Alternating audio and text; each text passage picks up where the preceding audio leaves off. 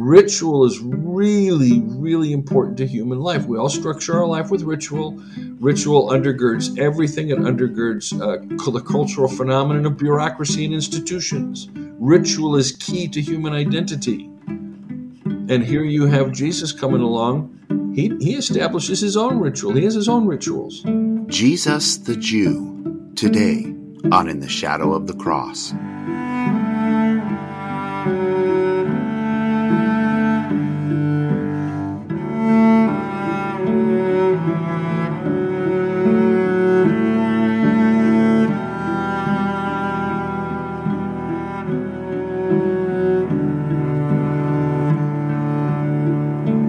Welcome back to another episode of In the Shadow of the Cross. I am Loren Rosser, and I'm here with my friends for another episode. We've got with us Jim Durkin.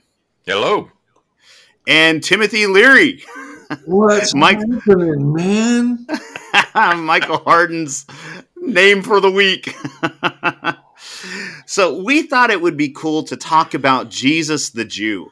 I'm really eager to get into this conversation because, you know, we've so here in the West and here in America, we've so Americanized Jesus, and then there's also a lot that goes on with a mentality of like, what's the term when it's like basically like you try to pull Judaism out of Christianity. I forgot that there's a term. Oh, say that again. Supersessionism. Yes, supersessionism. Thank you. I couldn't remember the term. But it's like there's a lot of that goes on because we look at the New Testament and we know that the New Testament's entirely new and different than Moses. But does that mean we completely rip the Judaism out of it? And does that mean Jesus is no longer a Jew? You know, we turn him into a Western Christian so often. And so I think this is going to be a really good conversation to bring the Judaism back to Jesus, because that was his culture. That was his reality. So, Michael, how about if you launch us out on this? Yeah, sure. I remember when I was Catholic, you know, I didn't really know much about Jesus except for, you know, he died and was somehow up there with Mother Mary in heaven kind of thing. And when I became a Protestant, basically the frame of reference I was given was that everything that I was learning as a young conservative Baptist was what Jesus was doing and teaching. So it was the same thing. And then as I went through church experience over the next 20-something years, I realized very, very early on, probably due to Barton Bonhoeffer's influence on me, but very early on, I realized that Christians project themselves into the life of Christ. And they always project themselves onto Jesus. And they assume that when they're reading sayings and teachings of Jesus in the Gospels, that it comports with the interpretation they're given in their tradition. And so they essentially Christianized Jesus. One of the remarkable things after the Holocaust was the conversation that took place between rabbis, rabbinic scholars in Judaism, and New Testament scholars in Christianity. And it was an extremely fruitful conversation. And it led to not simply the publication of things like the Dead Sea Scrolls eventually, but whole new fields of research opening up in the 70s, 80s, 90s, and 2000s, and continuing today into what's called Second Temple Judaism. And so we know so much more about the Pharisees, the Sadducees, the Essenes, the scribes, the Samaritans, the people of the land, economic conditions, land distribution, population distribution, the economy, the relationships between the great powers, you know, Herod and Rome, and the family dynamics were much more familiar than we were even 30 years ago with Jesus' Judaism. And one of the things that I teach my students is that it's a mistake of Protestantism, a big mistake of Protestantism, to have left out the Apocrypha in the canon. Not that I would consider the Apocrypha to be, quote, authoritative. I don't have that view of either testament. I don't work that way, as you know. But by removing the Apocrypha, what they did was the New Testament has to be placed against Second Temple Judaism. That's the Apocrypha, not against the Old Testament. Second Temple Judaism are attempts, multiple attempts, to interpret this collection called the Old Testament, primarily Torah, in some cases Torah and the prophets, in other cases Torah and the prophets and some of the wisdom literature and other pseudepigraphal literature like First Enoch and the Book of Jubilees and the Book of Adam and Eve and this and that and the other.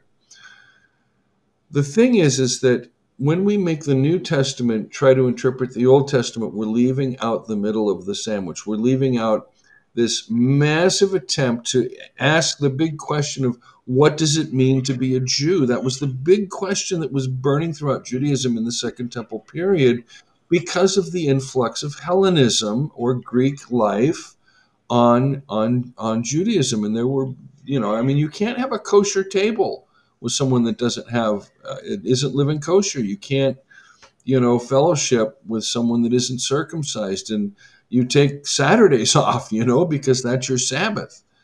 Nobody else got Saturdays off. And the only reason we have the notion of a weekend today is because we have the Sabbath and then we have the Christian Sabbath. That's where we get our weekend from. Otherwise, we might have Tuesday, Wednesday off. Who knows? But at any rate, the Old Testament is the backdrop for Second Temple Judaism. Second Temple Judaism is this massive, vibrant, thriving, and oftentimes failing attempt to reinterpret or to interpret this. And Jesus is there. That's where Jesus is to be placed. He's not to be placed in the New Testament, but he's to be placed within the context in which he was born and raised and lived and taught and died.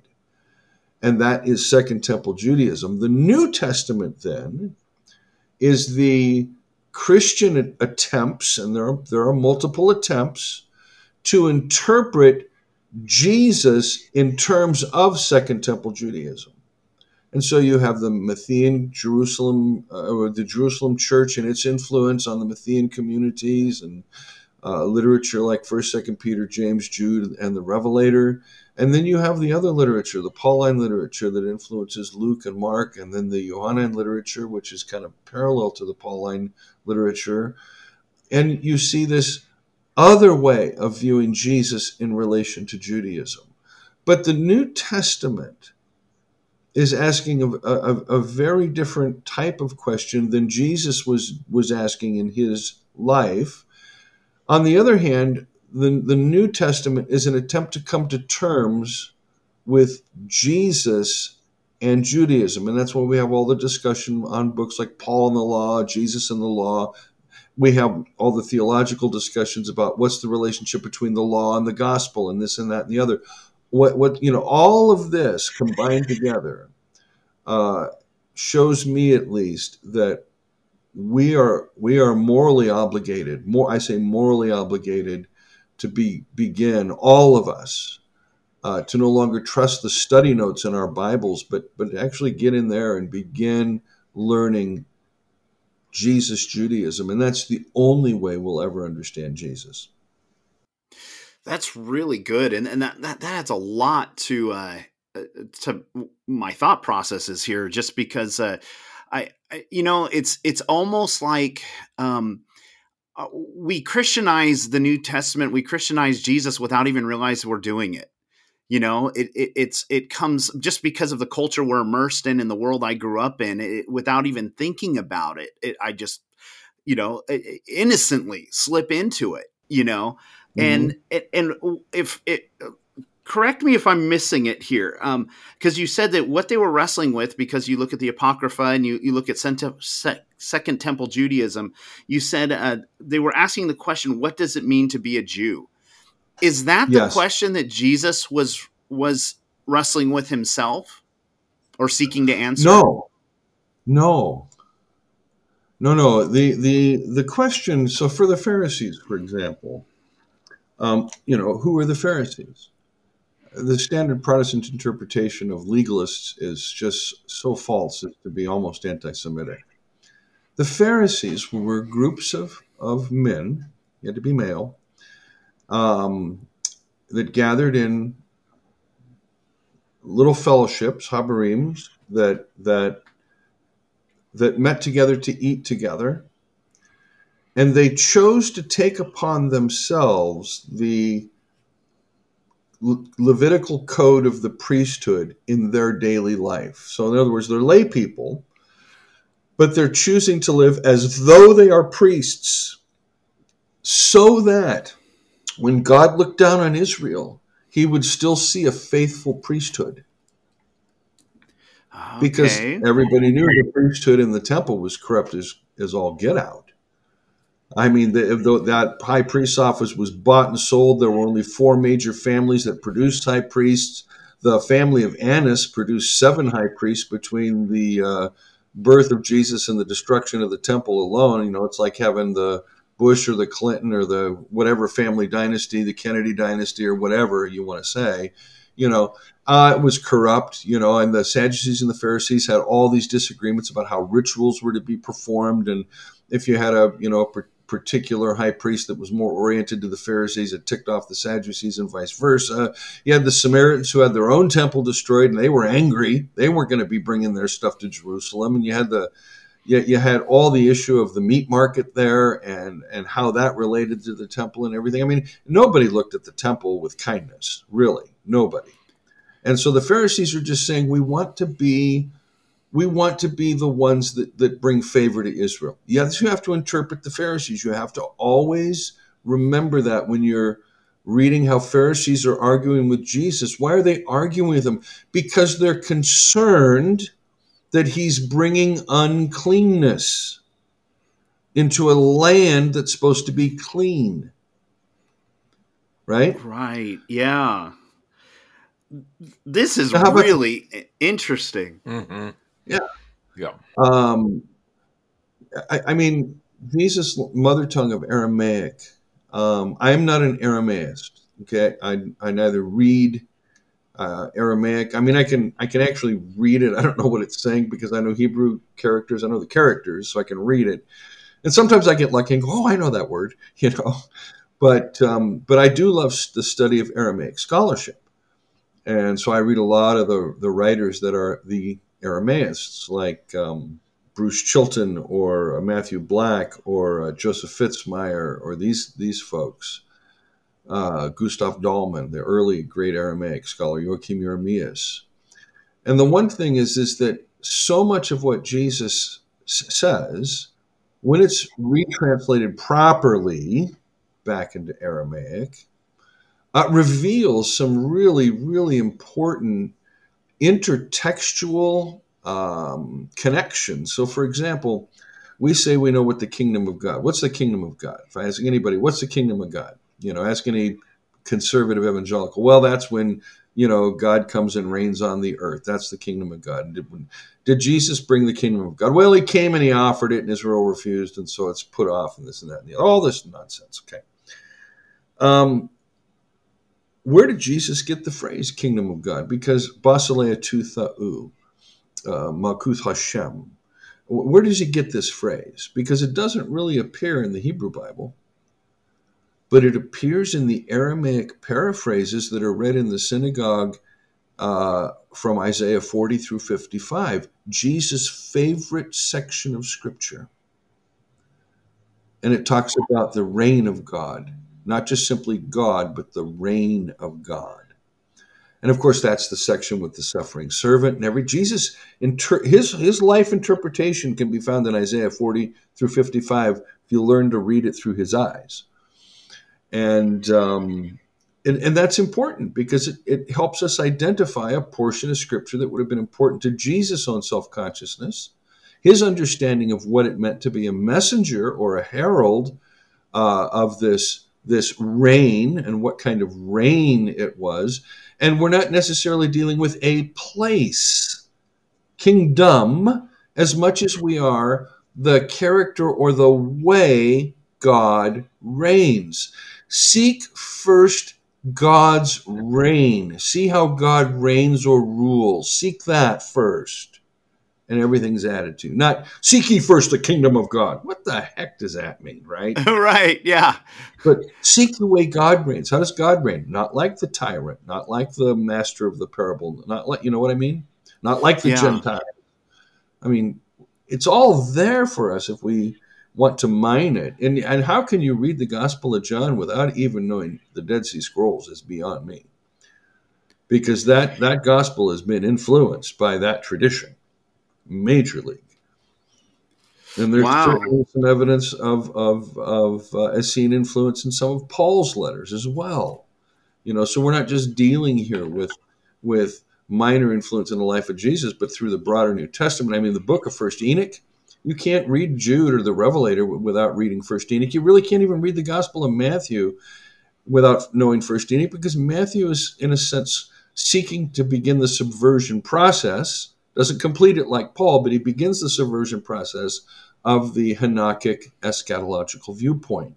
That can be seen in his use of the parable of the sheep and the goats, whereas Judaism had tended toward that kind of, well, it's different than the Egyptian view. The Egyptian view is based on wealth, the Jewish on moral. How much do you have on one side of the scale or the other when you stand before God? And the rabbis debated all of this. And there were some really cool rabbis. They said, well, if it's ever 50-50, God will drop a coin on your good side. They believed in the Yeah. goodness of God. They really, really did. And, here Jesus says, no, no, no, no. You want to know what judgment's about? Judgment's about the way you treat people. Because with the measure, you will be measured. If you measure love with a thimble, do you expect God to use a bucket of love on you? And that's the whole point of that parable. And it's Matthew's attempt to begin that, or Matthew and Jesus' attempt to begin that subversion of that worldview. Now, Christianity is stuck in Second Temple Judaism because it's adopted that eschatological worldview. And Yeah, I'm seeing something. Just to connect a couple dots here is, first of all, I want to. I like what you shared. Well, I like whole lot of what you shared, but just highlighting what you talked about with the Pharisees. It's how you said they were laymen who were looking to basically purify the land. I like how you highlight that you took the villain hat off of them.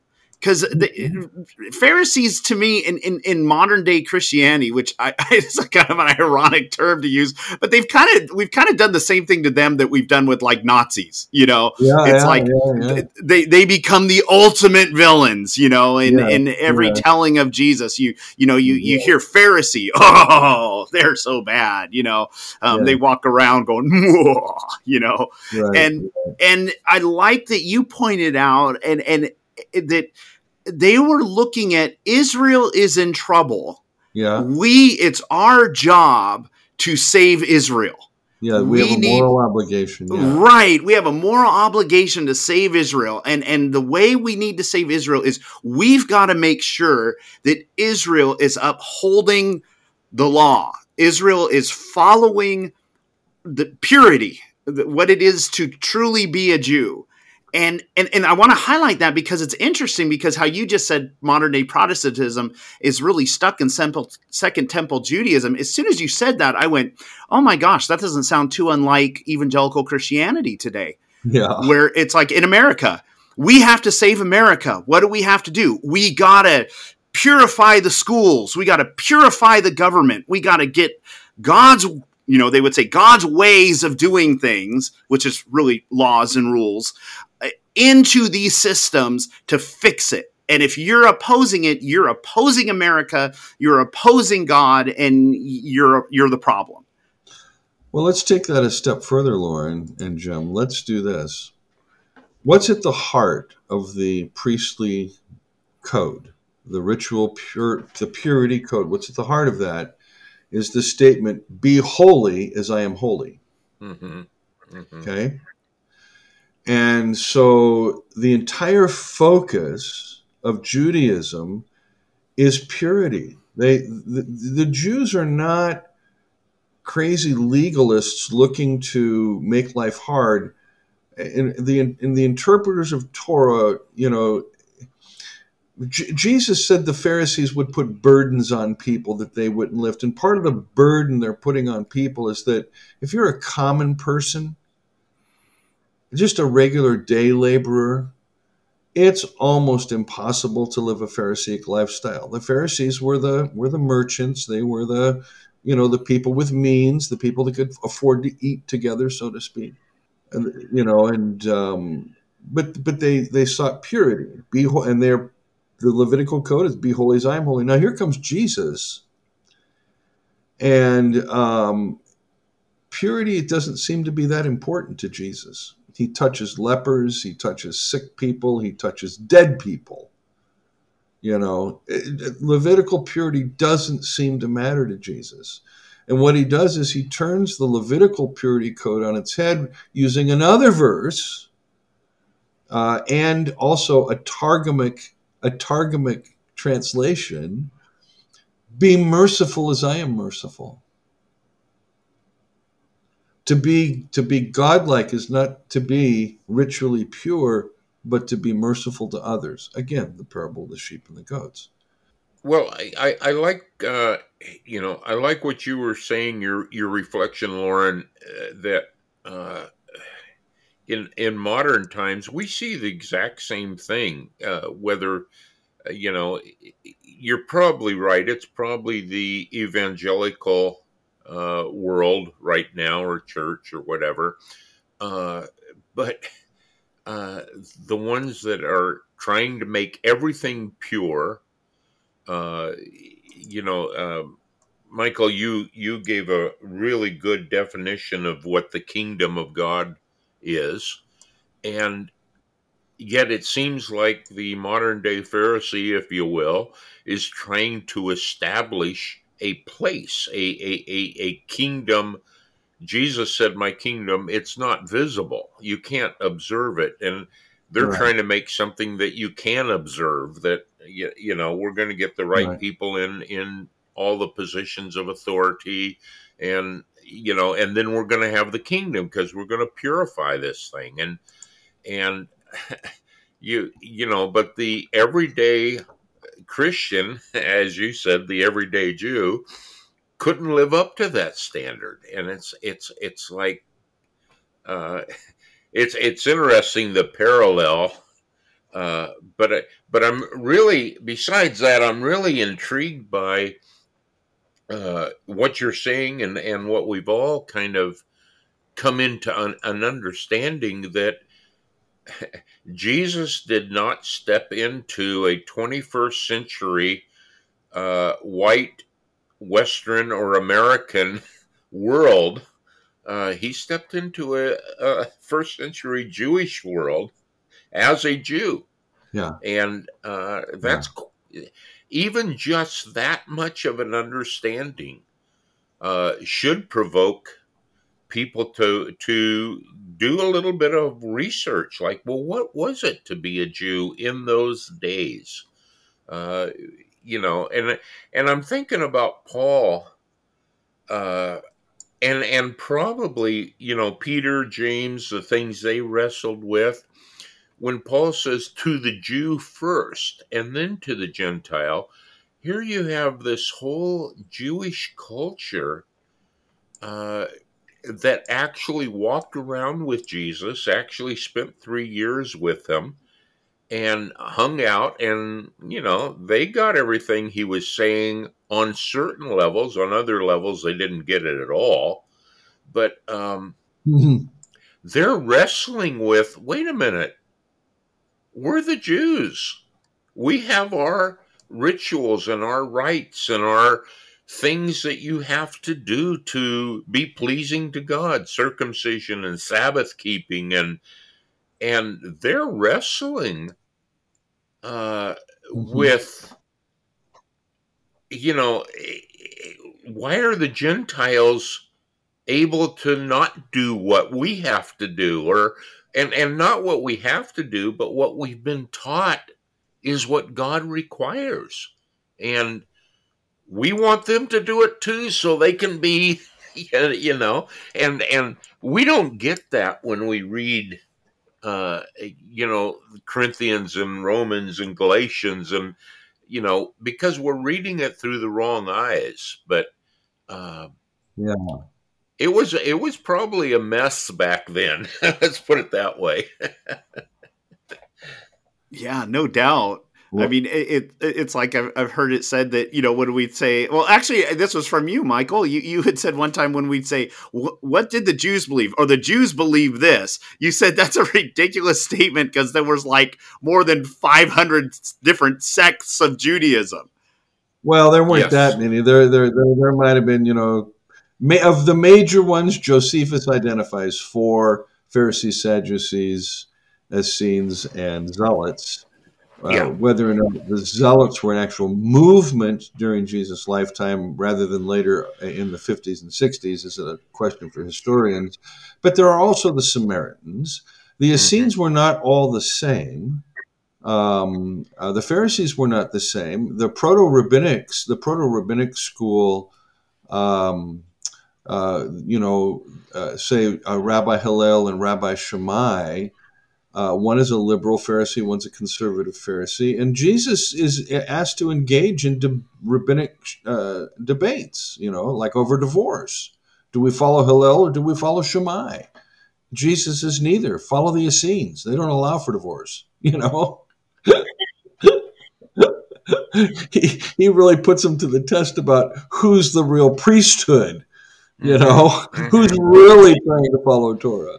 Hmm. But and then the Samaritans, of course, and Samaritans play a major, major role in early Christianity because two reasons. One, it was the conversion of Samaritans that is going to bring about a massive rethink of that theological tradition, the Samaritan theological tradition, which has its major influence in early Christianity, particularly seen in someone like Stephen.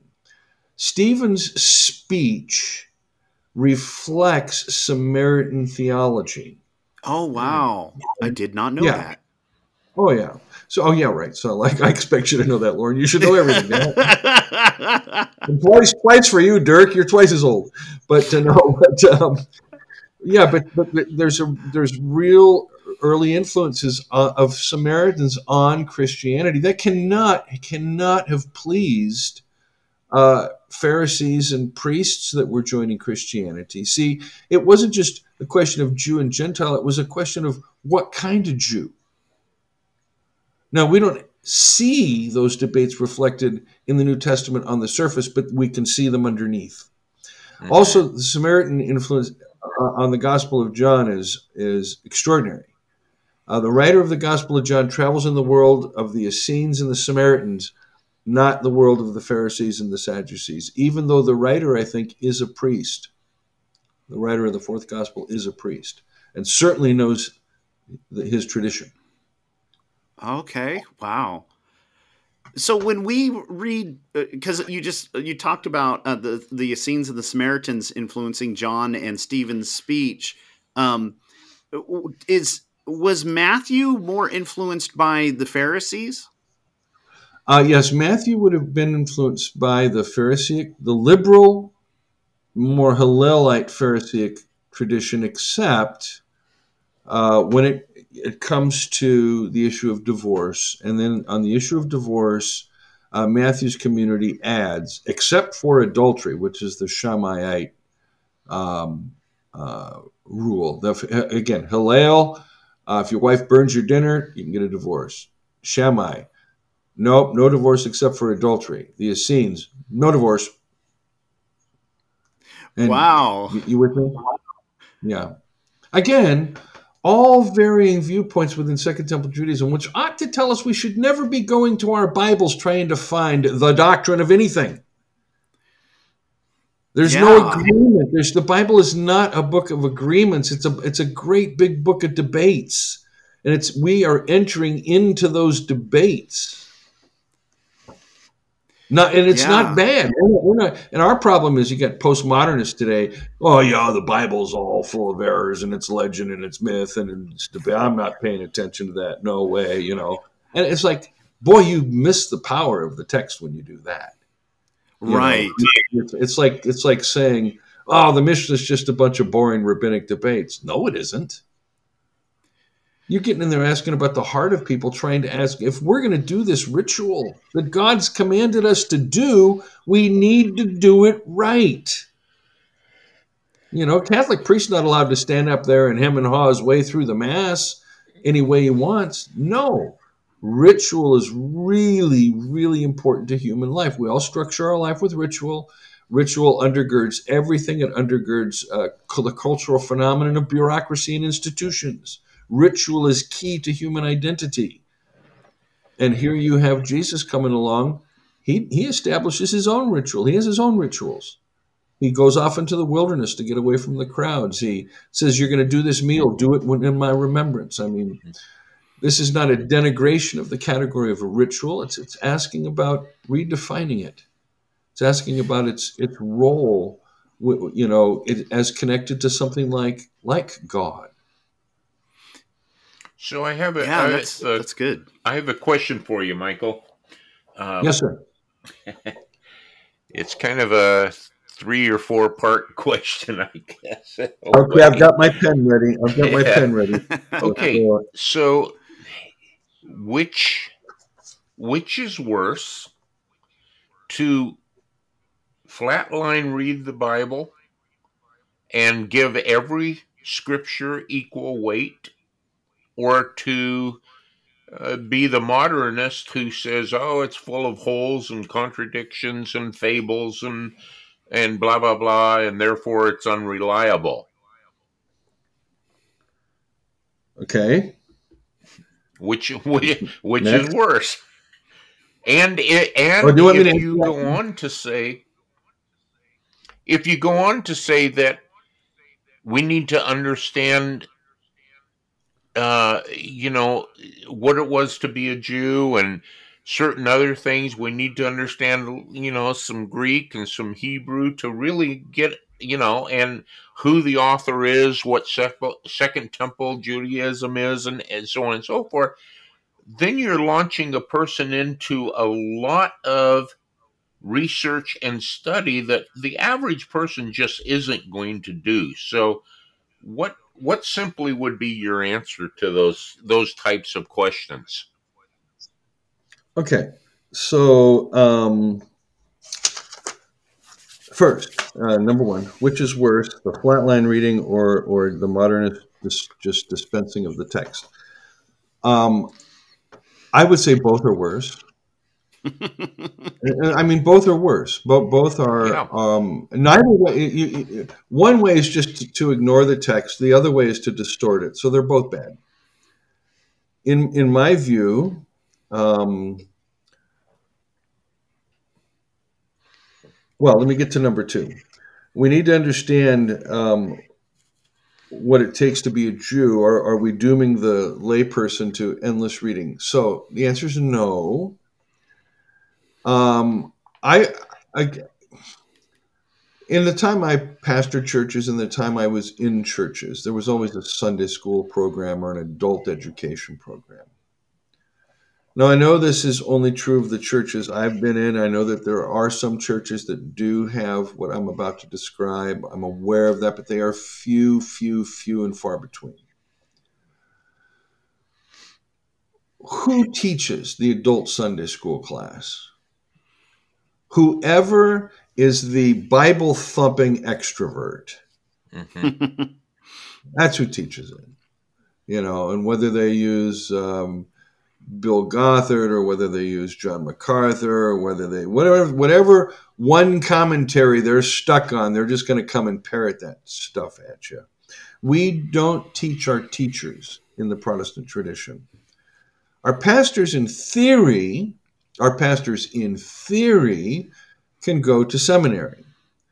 Now, I will tell you right now, you go to any seminary curriculum outside of Princeton, You go to any seminary curriculum for a Master of Divinity, you'll see almost, as far as I'm aware, no requirements other than to understand Judaism other than a quote Old Testament class. And usually there the professors are stuck they spend their whole time trying to get their students out of what's actual history and what's not. And you get all the fundamentalist students weeping their brains out in that class. That's why they always offer it first. It's the first class you get in seminaries. That Old Testament class got to start deconstructing your view of the Bible. But you don't have to learn about Judaism in the seminary. And I don't know. I mean, even to become a New Testament scholar, unless you're going to become a Jesus scholar, your understanding of Judaism can be minimal. I mean, it takes a lot of work to be familiar with the Mishnah or the Tosefta or even the Talmud. And I'm not claiming incredible familiarity at all with the Talmud. It's still a mystery to me. And I'm talking about the Babylonian Talmud, not even the Jerusalem Talmud. But being able to see the piety and the pathos of Jews in that period, reading the hymns of thanksgiving by the teacher of righteousness in the Qumran community. And I remember one Sunday I got in the pulpit when I was a pastor, and I told them I was going to do the reading for the sermon, and I actually read the one of the psalms, the songs that the teacher of righteousness gave to the early Essenes, and then I preached it. Oh, they loved it. They loved it. Oh, where's that from, Pastor? I said, it's from the Dead Sea Scrolls. No, I mean, look, how can you understand Romans 1 without being familiar with the wisdom of Solomon and the view of the Gentile and the wisdom of Solomon? I mean, it's so almost identical that has led a scholar to even say that Paul wrote the wisdom of Solomon. Wow. I don't think he did, but yeah. But at any rate, I mean, it's like without Second Temple Judaism, your view of Jesus is going to always be a distorted view. You'll never get to know the Son of the Father. You'll never get to understand his experience and what it felt like to be marginalized and viewed as a bastard child with paternity issues. You'll never understand the kind of marginalization he would have experienced from his own family. I mean, his brothers and mother thought that he'd lost his mind. Wow. Yes, and you have to ask, why would they think that? When you go to the Gospels, do you say to yourself, oh, Jesus lost his mind? No. No. But when the oldest son abandons the family system and now puts the burden on the next oldest, James has now got to be the man of the house. You don't think he's going to get a little indignant at Jesus, who wandering around with a bunch of women and long-haired hippies? Right. Wow. So, Yeah. And that adds a lot to when Jesus says things to his disciples, about a person says, well, let me go bury my dad first. yeah. And Jesus says, let the dead bury the dead. That's right. That adds a lot because, man, he was going against their culture. Oh, not going against their culture. No. Jesus is not anti-Semitic. He's going against ways of interpreting this Jewish tradition that the Father has been working through from Abraham forward. The Father's been working through this tradition. Jesus says, I know this Father. I know this one, and you're misrepresenting him. So he's not against the culture. He's not against the religion.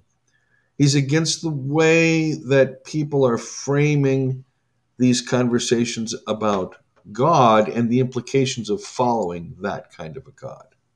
Yeah. Does that make better? I think that's huge. The one time I came to see that the reason Jesus was so harsh with the religious leaders uh, was because they were. Um, at one point, he said that, the kingdom has been given to you, but it's going to be taken away and given to someone else. And he was upset with the fact that they were misrepresenting the Father totally. Mm-hmm. And Yeah. he came to make the Father known. And Right. it's I was sharing with somebody the other day. It's uh, and I wasn't saying this as a rebuke by any means, but in the conversation, I said, you've had a really good relationship for a number of years with God, a God consciousness, but you don't know the Father. And Aha. he was like, you know what, Jim, you're right. I don't. Mm. And Mm. and and you especially don't know a father who loves you. And Mm. and I think that's probably true about a lot of people. You know, we Mhm. know we have this God consciousness. We have this God concept, but we don't know the Father, and we don't That's know right. the love of a Father. So, Mm. uh, it's that's what Jesus. That's one of Jesus's primary purposes for coming was to let people know that God is a Father, and He's Mhm. our Father. Um, Mm. that's an important revelation, really. Amen. In Jewish culture, would that concept have been a new concept? Well, okay, let me statistically, God is only referred to as Father, Ab, in Yeah, Hebrew, 14 times in the Jewish canon. right. When Jesus comes on the scene and he uses the term Abba, whatever, uh, it's the term that a child learns for Papa, Daddy, Father. Hmm. The formal form of that is Ab. The informal is Abba, just like Imma is mother, Abba is father, Abba Imma. But Ab is also a term that's used at the village gates for those men of wisdom that are making the judgments. Usually they're priests, but they're functioning as the judges in the village and adjudicating disputes and these kinds of things. So Abba is a term of intimacy and respect. And I think you can see that being played out in the way Jesus talks about his Abba. And so Jesus wasn't doing the father's my boyfriend thing. No, no. Sure. He's doing the I trust that everything I know and believe about the universe is the one I call Papa, and I am so deeply loved by this one. And that's what allows him to go through the cross. Is this deep, deep, self-aware of being truly loved and accepted by the Father. Now, the 14 or so references, I didn't know the exact number. I knew it was very few. Um, those references, the majority of them have infer that God is the father of the nation, right? There's a number of them that do that. Yeah, there's a couple in the Psalms where it's used in that personal manner, but those are rare in between uses. Right. So that would not have been a concept that most people understood then, and Mm, and it and would have that's been. I think it would have been unusual. It would have. okay. People would have. It would have struck them as odd. I think it would have struck them as odd. That Interesting. someone could have that relationship Not that someone of could have that relationship, but they would have the nerve to call okay, God their father, because technically speaking, in the ancient world, only the king could do that.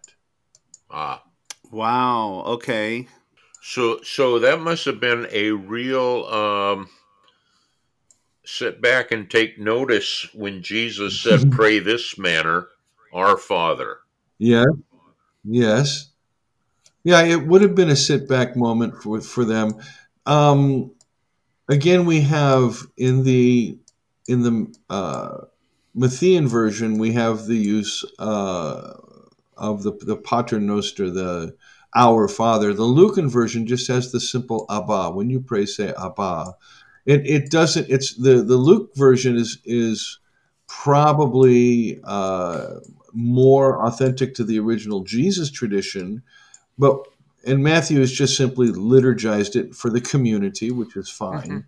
Hmm. But I think, Jim, if you're looking for uh, an argument to be able to say Jesus wanted us to know the Father like he had come to know the Father, I think it can be found in that use of the term and the way Jesus redefines Abba. We've received the spirit of adoption whereby we cry, Abba. Amen.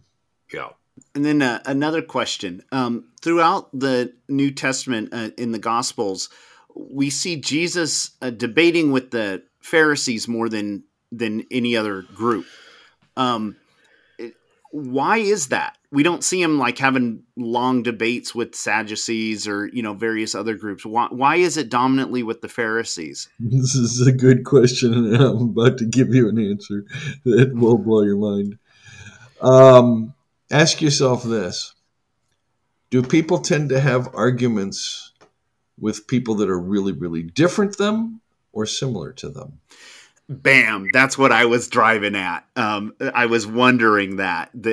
So answering your question is that Jesus found himself most similar, not identical, but most similar to the Pharisees. A liberal Pharisee, a Hillelite. Yep, absolutely. Wow, There's a I love great. that. That'll blow people's minds. It's always really, really fun to read Jewish scholarship on Jesus. Giza Vermesh, his books on Jesus, or even the older books like Joseph Klausner's book, or uh, uh, more contemporary Jewish readings of Jesus. I'm very keen on The Sage from Galilee by oh come on Michael Flusser, David Flusser. Really keen on that book. Wonderful book. I got to come back to Jim's question because I think I just kind of answered it. What can Christians do, to give themselves a better understanding? They can read Jewish scholars, not Messianic Jews, not we're going to Christianize the Passover Seder. No. Stay away from all that Messianic Judaism stuff and all that. Oh, the feasts mean this. Stay away from all of that. I'm talking about real, serious Jewish scholarship writing about Jesus, and these are people that have spent a lifetime, you know. And again, David Flusher's book, The Sage from Galilee, would be one I would recommend to anybody. Jesus the Jew by Giza Vermesh, Jesus in the World of Religion by Vermesh. There's so many. I would also recommend for anybody's reading list on Jesus and Judaism, Joachim Jeremias's New Testament Theology, Volume 1, which is on the Synoptic Gospels. And he never completed that series, but for my money, it's a brilliant book. If I was on a desert island and I only had 10 books for a year, that Jeremias's New Testament Theology Volume 1 would be on my list. And yes, it does have Aramaic and Hebrew characters, and yes, it does have Greek characters and words. And if you're not familiar with that, it doesn't matter. It's still so rich. If you want to understand uh, Jesus Judaism, pick up the little book called Jerusalem in the Time of Jesus by Jeremias. It will give you so much. It's packed with information. Um, there is a lot of great stuff going on archaeologically right now in the Palestine Israel Holy Land area, whatever you want to call it, whatever's your preferred term. They. um, there's a lot of good archaeological stuff going on there, especially in Magdala, and where Mary was from. Mary from Magdala, Magdalene, Oh, okay. and yeah, and I found it always curious that when the disciples refer to her, they don't refer to her as Miriam; they refer to her as the Magdalene. You know, Hmm. like she's a character out of Zombieland. That's Tallahassee. That's Magdalene. Right. Yeah, exactly. That's interesting. Right. Yeah, that's Redding, California. That's Wisconsin. Eh, Yeah. Exactly. It's like those soldiers in those war movies, Yeah, Dallas, Dallas, yeah. Tex, you know. Yeah, I would encourage people to don't be naive. Be aware. If you're just a layperson, you're just a layperson. If you're a pastor with some education, just be aware that you're reading source material for the first time. You're entering a world of thought that will astonish you. It's not the Western logical kind of thinking you're used to. You are. I did a 2-year period where I read nothing but Jewish literature. No, I didn't read Christian literature. I just read ancient Jewish literature. I mean, I absorbed. That's the period I absorbed. The Talmud and a lot of the Midrashim and all that stuff, and the Targums and everything else. That's all I read for 2 years, and I mean, it caused me a lot of anxiety because I'm not used to thinking the way they think. And Interesting. yeah, yeah, and there was a point I actually was getting depressed. Really? Yeah, because I was trying to ferret out, how the rabbis think, and it was like I couldn't understand even sometimes just the simplest of questions they were asking. And I'm trying to understand their exegesis and everything else, and I'm completely confused. Well, that's going to happen if you read this literature, folks. It's Jewish literature. You have to respect it for what it is. It's some of the most extraordinary. It is some of the most extraordinary literature in the world. It- you know, I mean, it's worth taking a week out of your life to spend some time in. Let me put it that way. Anybody can read a chapter a week in something. Hmm. It's interesting because what you're pointing out is it's not as simple as I'm just going from, okay, I'm learning Western thinking from a British point of view to Western thinking from a French point of view. It's like what you're saying is it's like, no, you're stepping into an entirely different universe. Yes, yes. And it needs to be respected. Don't just go in and make judgments. Oh, bunch of legalists. Oh, I don't know what they're arguing about that for. Oh, it's just like, no, no, no. Show some respect for the tradition. It's a vibrant, living religious tradition. It is not a dead tradition. And I think Christians have got, and I'm not talking about the whole Zionist lobby and all of that stuff, but I think Christians in general have got to be far more respectful of the Jewish religious tradition, and they have to be very, very careful when they're reading it, not to make these false correlations to anything that they think is actually happening in the New Testament, if you know what I mean. That's easy Wow. to do. Well, it is. It's so easy to do. It's Samuel Sandmel back in the '60s called it parallelomania. For example, in the Johannine Gospel, the Paraclete, the Holy Spirit, is referred to as the Spirit of Truth. Right? Yeah, Okay. Now, is that phrase ever used elsewhere in Judaism or Jewish literature? I'm sure it is. Where? I'm trying to think.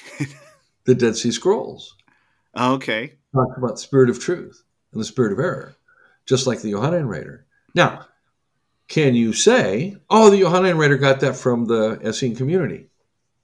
Not necessarily. Can you make a case for other words and phrases and thought patterns found in the fourth gospel that comport with things found in the Dead Sea Scrolls? Yes, you can. Now, you have corroborative evidence that there's a larger Essene influence, so can you, in fact, say that Spirit of Truth may well have come out of the Essene tradition, and now the Johannine writer is applying that to the Holy Spirit. Well, you can. See what I mean? It's not Yeah. Philomania. You've got corroborative evidence. You always want corroborative evidence. You never want to take one New Testament text and one pseudepigraphal text, because when you do that, or if you're reading in the later rabbis, if the Mishnah, the Tosefta, the Talmud, you have to remember that's not all the stuff that was believed in Jesus' day. That's stuff that was believed also after the reconstruction of Judaism for the next several hundred years, and it's all mixed in with stuff that was believed in Jesus' day. So you have to really engage that literature critically, like Jacob Neusner does, right? Okay. It's a lot. It's a lot. But I don't want to freak people out. But I want to say, be respectful when you come to Jewish literature. Be very respectful. God is still speaking in Judaism as much as God is speaking in Christianity, and I think God is speaking now everywhere around the world in just about every way imaginable, through music, through art, through digging wells, through camaraderie, even through helping refugees, through the natural world. I mean, I think that, listen, man, if you're a believer in the revelation of God, uh, there's the light shines when it's the darkest, and we are in a dark time right now, and the light is really, I think, starting to kind of shine out there. Yeah. Well, great discussion, you guys. Yeah, I got a lot from this one. This was one of those fun ones where it's like you're just a student in the classroom, and it was fun having access to the professor to ask the questions. So that was The nice. mad Professor Timothy here. So Exactly. before we wrap up, Loren, I just an observation. Something the last thing that Michael was saying there uh, about the spirit of truth, and again, it almost goes without saying, but I will, that when we read the Bible today, we're obviously we're reading it through Western eyes. Mhm. And so when we read the spirit of truth, it's like, yeah, okay, well, obviously let's talk about the Holy Spirit and da da da da, da. So we got that. We're well, some of us are charismatic, so we get that. um, Ouch! yeah, Ouch! ouch. Oh, sting me, hurt me, baby. But you know but what you're saying is that they would have heard that not from the perspective, obviously, of, yeah, we read the Bible, we know that term. They would have heard it from, we have that in our Jewish writings. We have that in other things other than Torah, or or the Psalms, or the proverb. I mean, the prophets.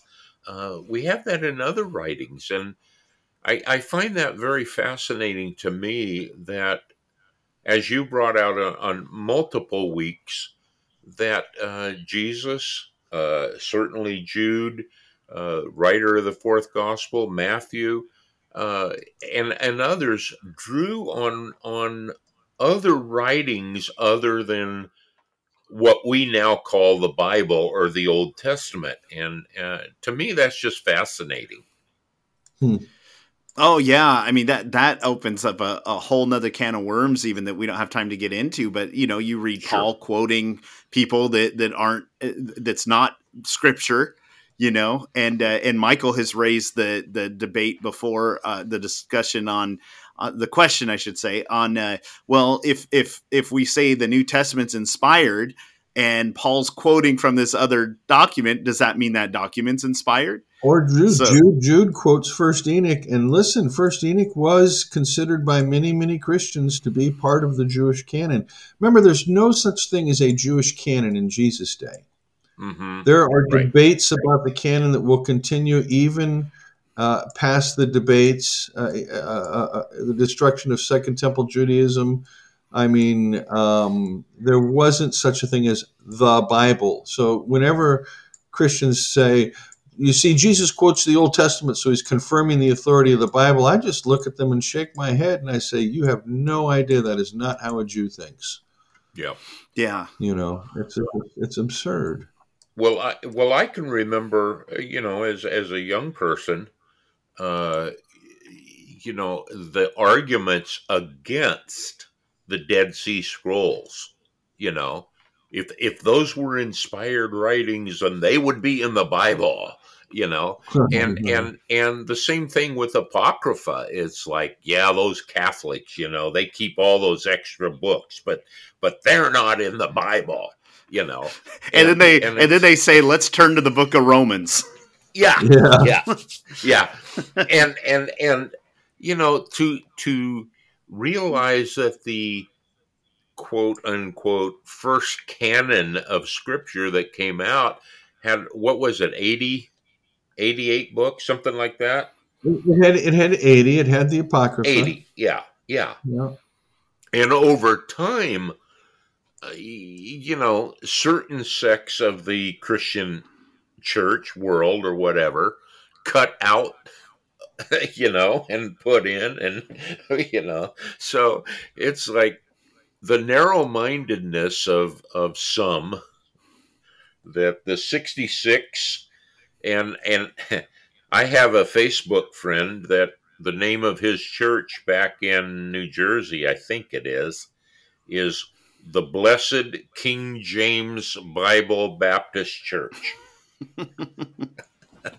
Wow. Yeah. So anyhow, it would not be a place I'd want to hang out. Exactly. Yeah. I want the blessed amplified. No. If I was going to hang out at a church like that, it would literally be like taking ayahuasca. I'd just be vomiting. Oh man. Give him a participation trophy. Exactly. Right. Hurry up, Loren, wrap it up before we get off track. We're descending. We're spiraling down quickly. Well, thank you, everybody, for tuning in. And Michael, where can people find your stuff? Amazon for my books and YouTube for videos. And Jim, where could people find your stuff? On Amazon. All right. Well, thanks for tuning in, everybody, and we'll talk to you all again next week.